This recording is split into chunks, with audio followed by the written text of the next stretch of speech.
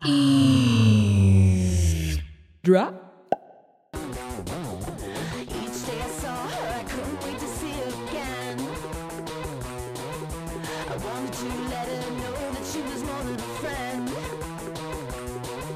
I didn't know just what to do, so I whispered I love you. She said that she loved me too, and then she kissed me.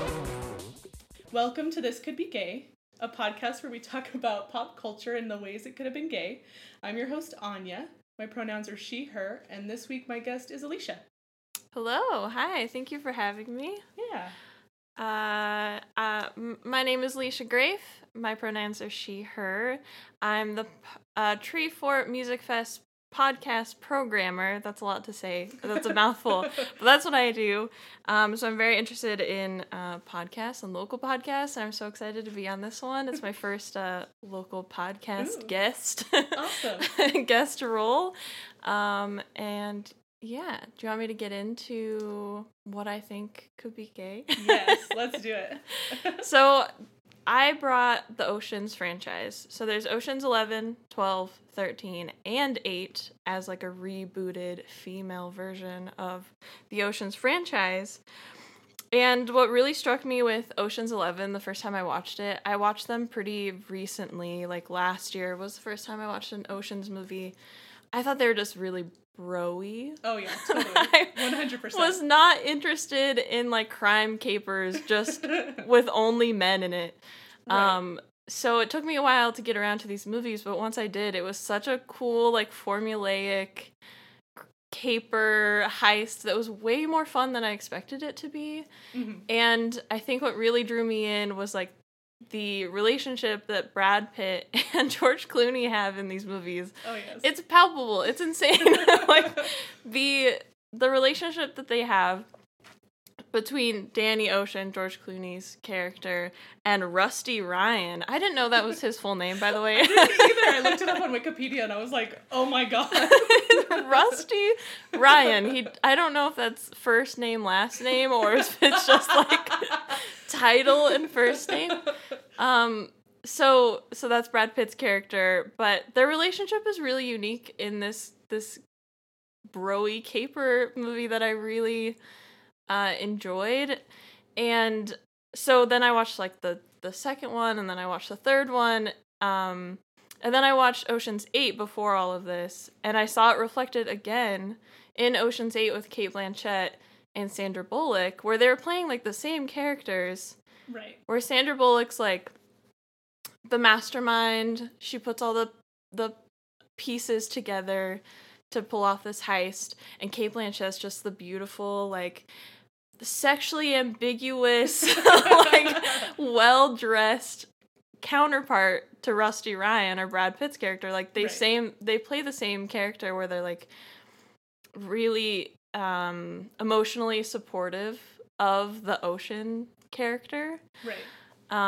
So it just got me thinking about their relationship a lot after I watched Ocean's 8, and it's just like, I don't know, it could have been gay. It absolutely could have been. The first time I watched the Oceans franchise was actually my childhood best friend.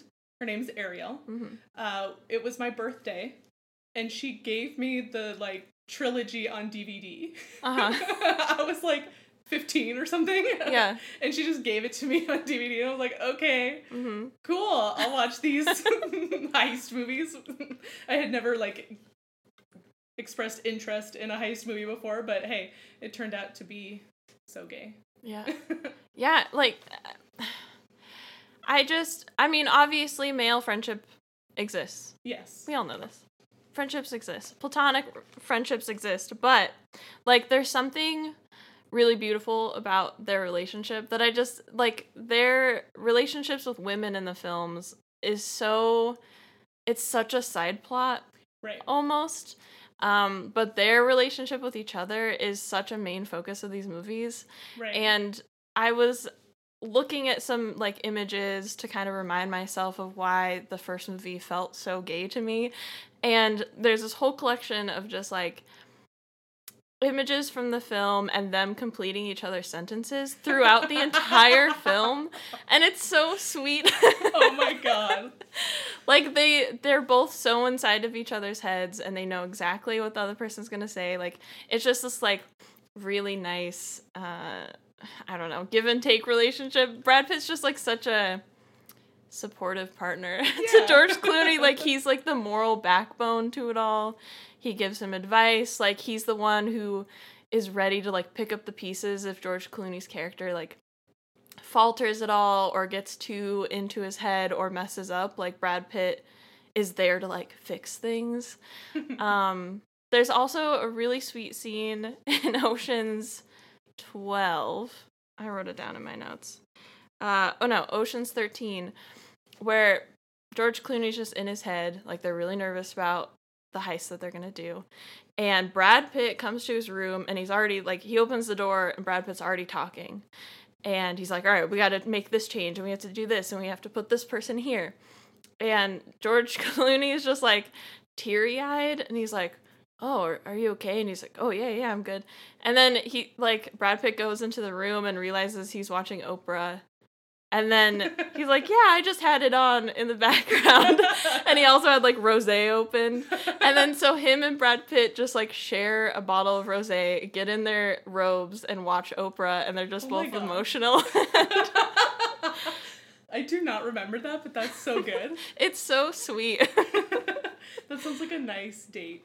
You know? Yeah, exactly. With your partner. Like, they're just relaxing before a big heist, and it's, like, huge amounts of money and, like, lives on the line, and they're crying to Oprah, and I just think it's really sweet, and something that partners do. Yeah, absolutely. And the first look that they give each other on screen in Ocean's 11, I was like, gay. My God. There's basically a scene where Brad Pitt's character, Rusty Ryan, is teaching, like, celebrities how to play poker, and they're all really obnoxious, and he hates it, and he's just, like, it's the bane of his existence. He's getting drunk, and he goes to the bar to get his drink, and then he goes back, and all of a sudden George Clooney's there, and the camera, like, pans. And then it pans to him, and then it pans back, and it's so dramatic, and they're just looking into each other's eyes, and I'm just like, what? This is straight? There's no sexual tension here because I'm feeling it. Yeah. I think it's just, like, Brad Pitt in general. Like, anytime he's in a room, there's just, like, sexual tension between him and somebody. Yes. This isn't gay per se, but I also love watching Brad Pitt eat in all of those films. Oh my God. It's such a prominent feature of those movies, and he's, like, constantly eating. I think he does that on every film, but those movies, he always has something in his mouth. Is that an oral fixation? I don't know, but yeah, I just love that relationship. I think it could have been gay. They're, like, never mentioned without each other. Like, they're always, like, it's not just Danny Ocean, it's, like, Danny and Ryan.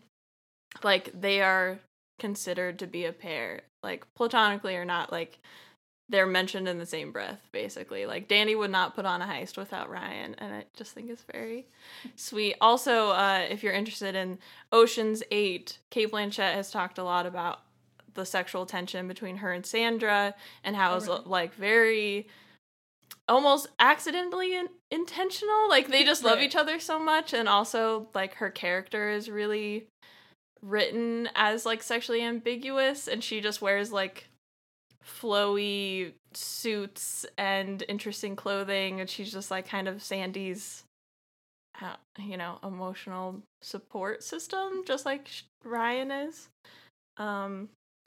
Yeah, they talk about it in interviews quite a lot. Really? Yeah. I didn't know that. That tracks, though. But it's Cate Blanchett, so of course she's going to talk about that. Yeah. Because she loves women. It should be gay. She's with us. Yeah, exactly. We'll have to invite her on the podcast next time. I feel like she's queer in spirit. She's a very interesting person that I'm intrigued about. So, that's my little spiel about the Ocean's franchise. I love it. It so should have been gay. Yeah. I don't know. The problem that I have, which you touched on in yours, was like platonic friendships are important and they're real. Mm-hmm. And I don't want to take away from that. But also, if we could have, they could have been gay. You know, platonic friendships can be more prevalent and we can talk about them more once there's more representation on screen. Right. Like I'm like not going to stop talking about how these men or women should be together until there's more representation, because that's all I have. Yes, exactly. Okay, so okay, so I'm going to talk about Parks and Rec.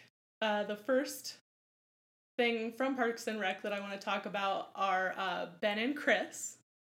Because if anybody who's watched Parks and Rec knows that they're like best friends, and they kind of mirror Leslie and Anne's relationship. I almost forgot Anne's name. I almost did too. Yeah, so they kind of mirror each other, and I think that either of them individually could be gay, but it would just be this. It would have the same kind of arc as Ben and Leslie, because they work together, and it would be kind of this like, oh no, we can't because we work together, but we want to so bad, Yeah. And all the like paid dinners for work, over time they're like falling in love. Yeah. Yeah. I think that would be a good one to do, because Parks and Rec, for how long it was on the air, has like nothing. I know. Nothing is gay on that show. Except for Aubrey Plaza's boyfriends. Yeah. But then That's it's right. like it's almost just played for a laugh, where it's Yeah. just like she's a little weirdo that has two boyfriends that are gay and nobody understands that relationship, instead of it being a... Yeah, it's like a punchline. Yeah, it's not actually like a serious actual... They think she's just joking, and it's Right. not a valid relationship to have. Right. Yeah. Yeah, and I think that, Leslie and Anne would be a good one because of how much they do love each other. But, yeah, again, we're not taking away from platonic relationships here, but it would be just so cute to have Leslie just be as into like political government and everything that she is, but being a lesbian. And Yeah.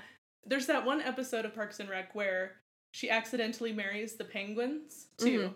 And I feel like the show writers were like, well, I'm gonna brush my hands off now because we've done the gay. And it's over. Yeah. And they always have her going back to that club, but then it goes so hard because she didn't realize she married two gay penguins. But then because that they love her and that they're like celebrating her and made a drink for her at the club, she's just like, oh, okay, I guess I'll embrace that I did this. But before, she was trying to backtrack because people were mad at her for marrying two gay penguins. So then she's like, oh, I'm being celebrated. I guess I won't go against this. So it wasn't even like intentional, and she also denounced it because she didn't want people to be mad at her. Right. She wasn't in with her convictions for it. It Yeah. was just like, oh, okay, sorry. Mm-hmm. And then, well, maybe. Oh, the gays love me. I guess I'll embrace this. I also thought that it would be funny to have like a really, really, not like funny, but it would be really cool to have Donna be like bi, because the way that she treats her men. Yeah. And have it be, like, totally different than the way she treats her men. Like, the way she treats the women in her life. Yeah. I think it would be cute. And it would be cool to see, like, a multifaceted bi character. Yeah. Because we don't get that very often. It's just, like, this person dates both sexes. Haha. Anyway, moving on.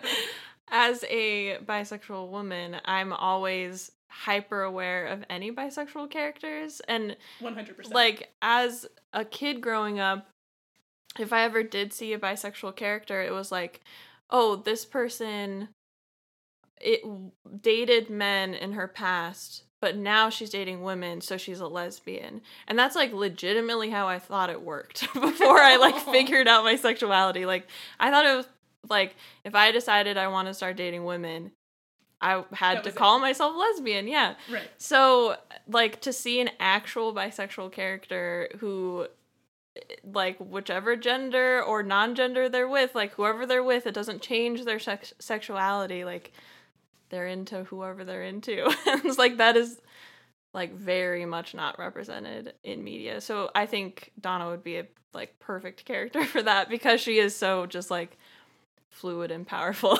Yes, she's so powerful. Yeah. And it would be so cool to see it because she would be so unapologetic. Yeah. And I think that's the cool part about it, because when it is shown, sometimes it's like alongside gay panic, or, you know, like it's just something to overcome to becoming lesbian or whatever. Yeah, exactly. Like you were saying. And so, yeah, I think it would be cool. She'd be so unapologetic about it. Yeah, she would just mention, she'd be in the office, and Aziz Ansari's character would be like, "What did you get up to, Donna?" And she'd be like, "Oh, I took my girl to the Bahamas, and we had so much fun." And then that would just be, like, the off comment. Like, even just that little bit of representation would be incredible. Yeah, it would have been incredible at the time, too, when it was airing. Yeah. Because, I mean, people like to think that it was more progressive than it was, I think. And, I mean, it was trying, I guess. Yeah. But it wasn't succeeding, I don't think.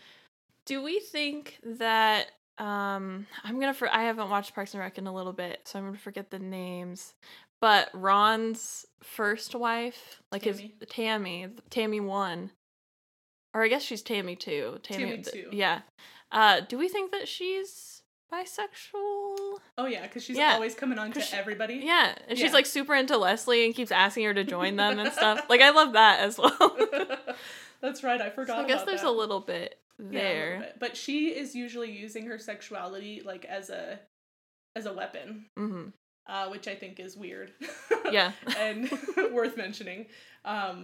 Against Ron and against whoever. Like, when she just starts getting naked in the library.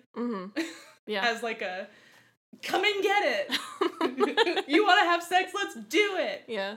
And, again, it's just a punchline, but I guess that's kind of part of these types of shows, is that most things are punchlines. Yeah. But I think it would also be cool to have, like, Ron be gay. Or bi, or anything, because he's so hyper masculine in these weird ways, but then you always find out these, like, soft things about him, so it could be like, yeah, I dated a man, and, you know, before. Yeah. Just allude to it at some point. Exactly. Just throw that in there.